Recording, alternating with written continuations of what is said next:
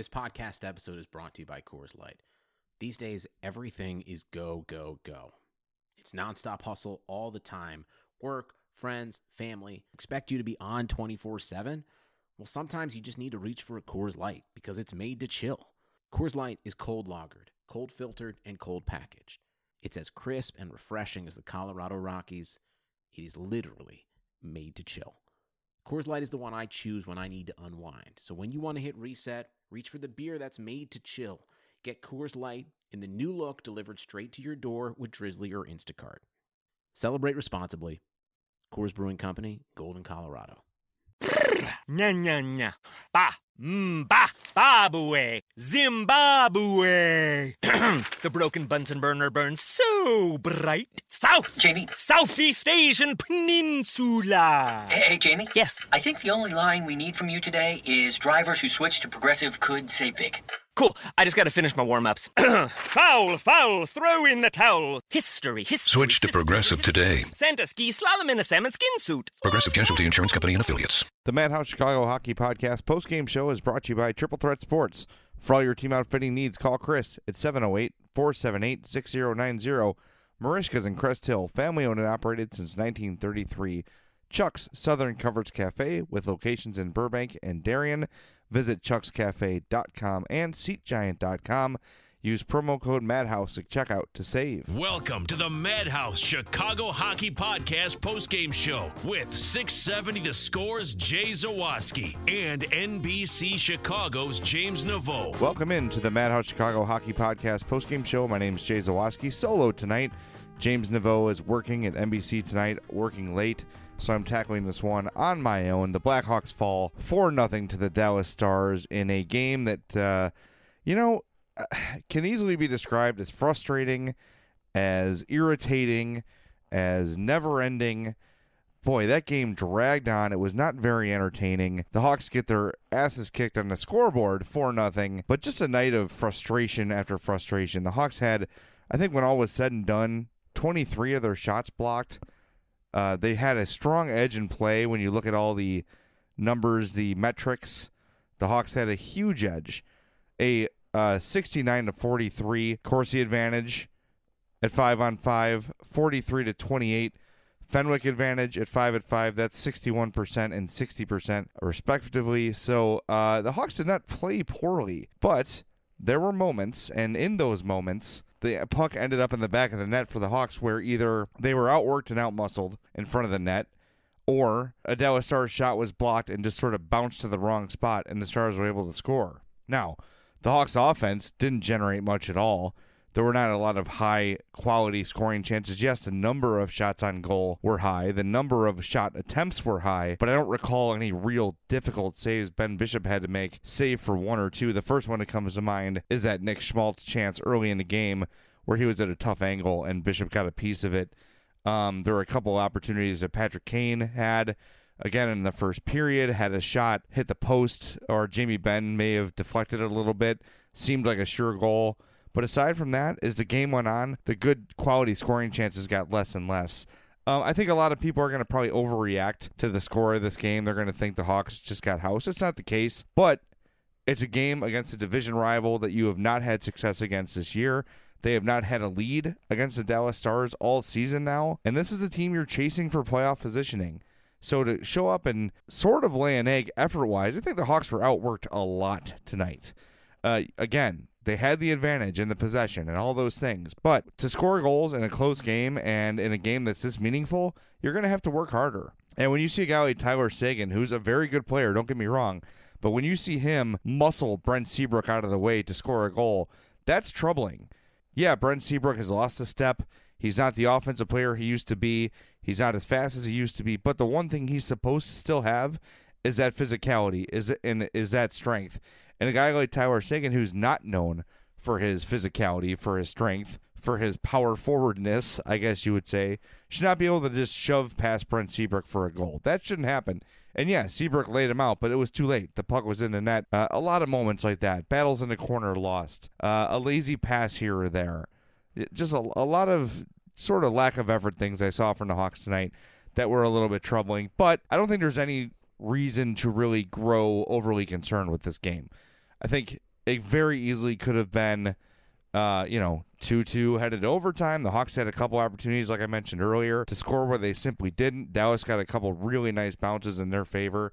So it wasn't as, far apart as the score would indicate. But, again, the effort thing, that's what bothered me the most. And I think I saw a lot of people on Twitter, and Pat Foley especially seemed really put off by the Hawks' effort tonight. It's funny, listening to Foley call a game, and it seems like his mood can dictate things. And I think that sometimes the average listener, the average fan can sort of take what he says to heart. But it seems like over the last few years, probably over the last 5 or 6 years, he's had a bit of an agenda for himself. He'll be a little bit harder on some guys than others. And it kind of bothers me. I think that there should not be a double standard. If Brent Seabrook is slacking one day and Richard Panik's slacking another day, he should point both out. I feel like he just can kind of find guys to go after. Tonight he was clearly annoyed with the whole team effort. It bugs me when an announcer can kind of change the way fans feel about a player or about a situation. And I don't know if that necessarily happened about a specific player tonight, but just in general, calling out some of the bad plays. And I'm glad that he is critical. I'd rather have him do that than be kind of a rah-rah pom-poms kind of a guy. But I think sometimes he can be unfair, and I think sometimes his annoyance with the pace of a game or how a game is going can affect his analysis a little bit. Curious what you guys think about that. You can always hit us up at Madhouse Pod. Before we continue discussing this game, I want to remind you guys we're getting very close to our Chicago Wolves event on January 20th. Make sure you buy a ticket or two to that event. It is extremely close to selling out. I know I've said that for a little while. Ticket sales have stalled out a little bit here, but there's still less than 10 available. So if you want to go, you've got to get in right now. We were given 50. There's less than 10 available. So check out the link in the description of this podcast or on James Naveau or my Twitter accounts. We have definitely tweeted them out several times. Very easy to find. $17 gets you in. Seats behind the net in the 100 level. You also receive a Madhouse t-shirt, a Madhouse koozie, a Chicago Wolves hat, and a Chicago Wolves bag. So that's way more than a $17 value right there. So it's a no-brainer. It's going to be a great time. We're going to have a good time together. So we hope to see you guys out there January 20th in Rosemont as the Wolves take on the Bakersfield Condors. So the more of these events we have with success, the more other organizations and other teams are going to want to have us out. If they know they can fill some seats with Madhouse Podcast fans, they'd be more than happy to do that. So hopefully, I know the holidays are tough. Everyone's spending money. Everyone's up to their eyeballs in debt like I am right now. But hey, it makes a great Christmas gift. You got someone who loves hockey, you're not sure what to get them a ticket to the Madhouse Podcast outing with the Wolves. Take them with you, and we'll have a great time, and hopefully we'll make a new listener. So anyway, back to the hockey game. I personally am not freaked out about this one at all. Again, it is disappointing that they lost to a division rival, especially one they're so close to in the standings. It's disappointing that they were outworked, but I think they've played very well as of late. The last stretch has been very good. Corey Crawford was due for a bad game. They showed a stat early in the game that he had given up 7 goals in his last 5 games.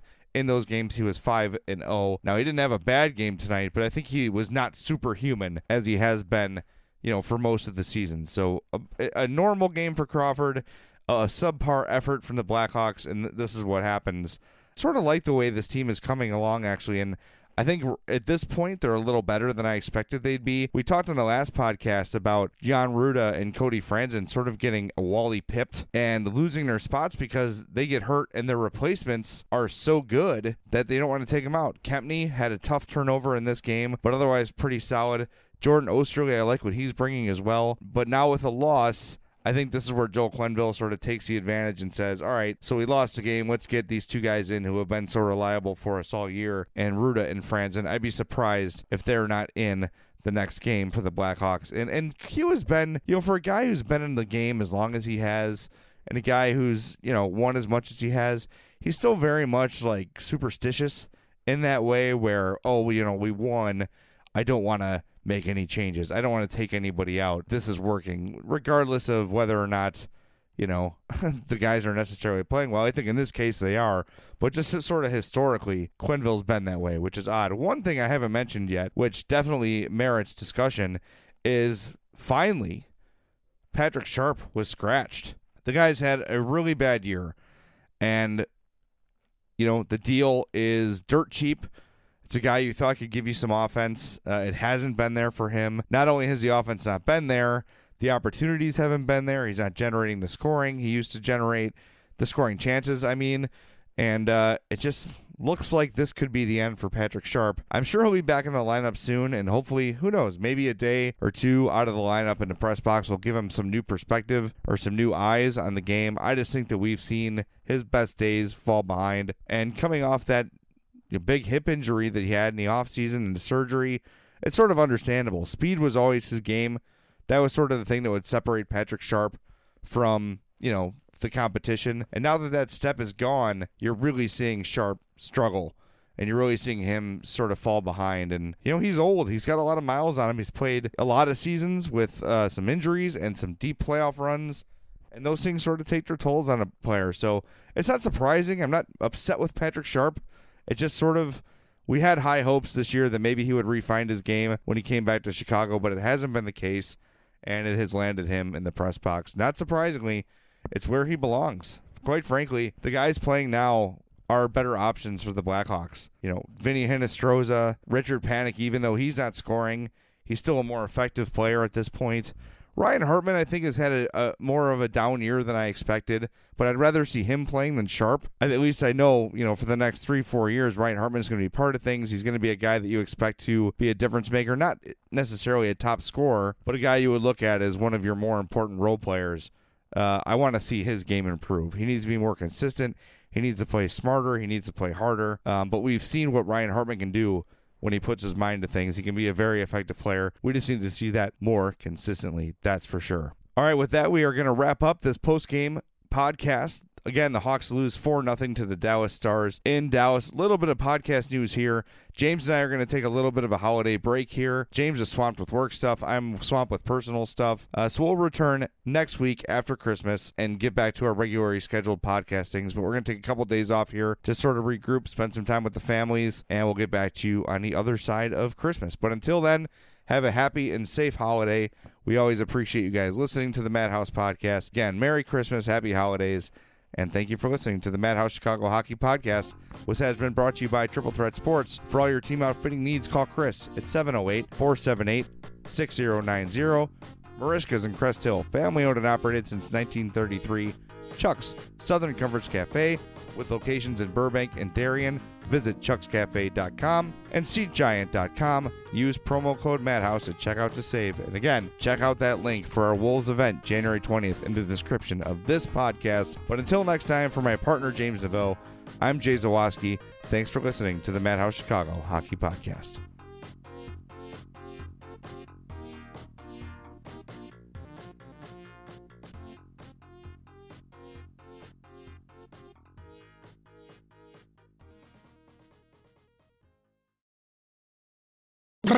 Bodega, bodega, bodega, alpha and omega.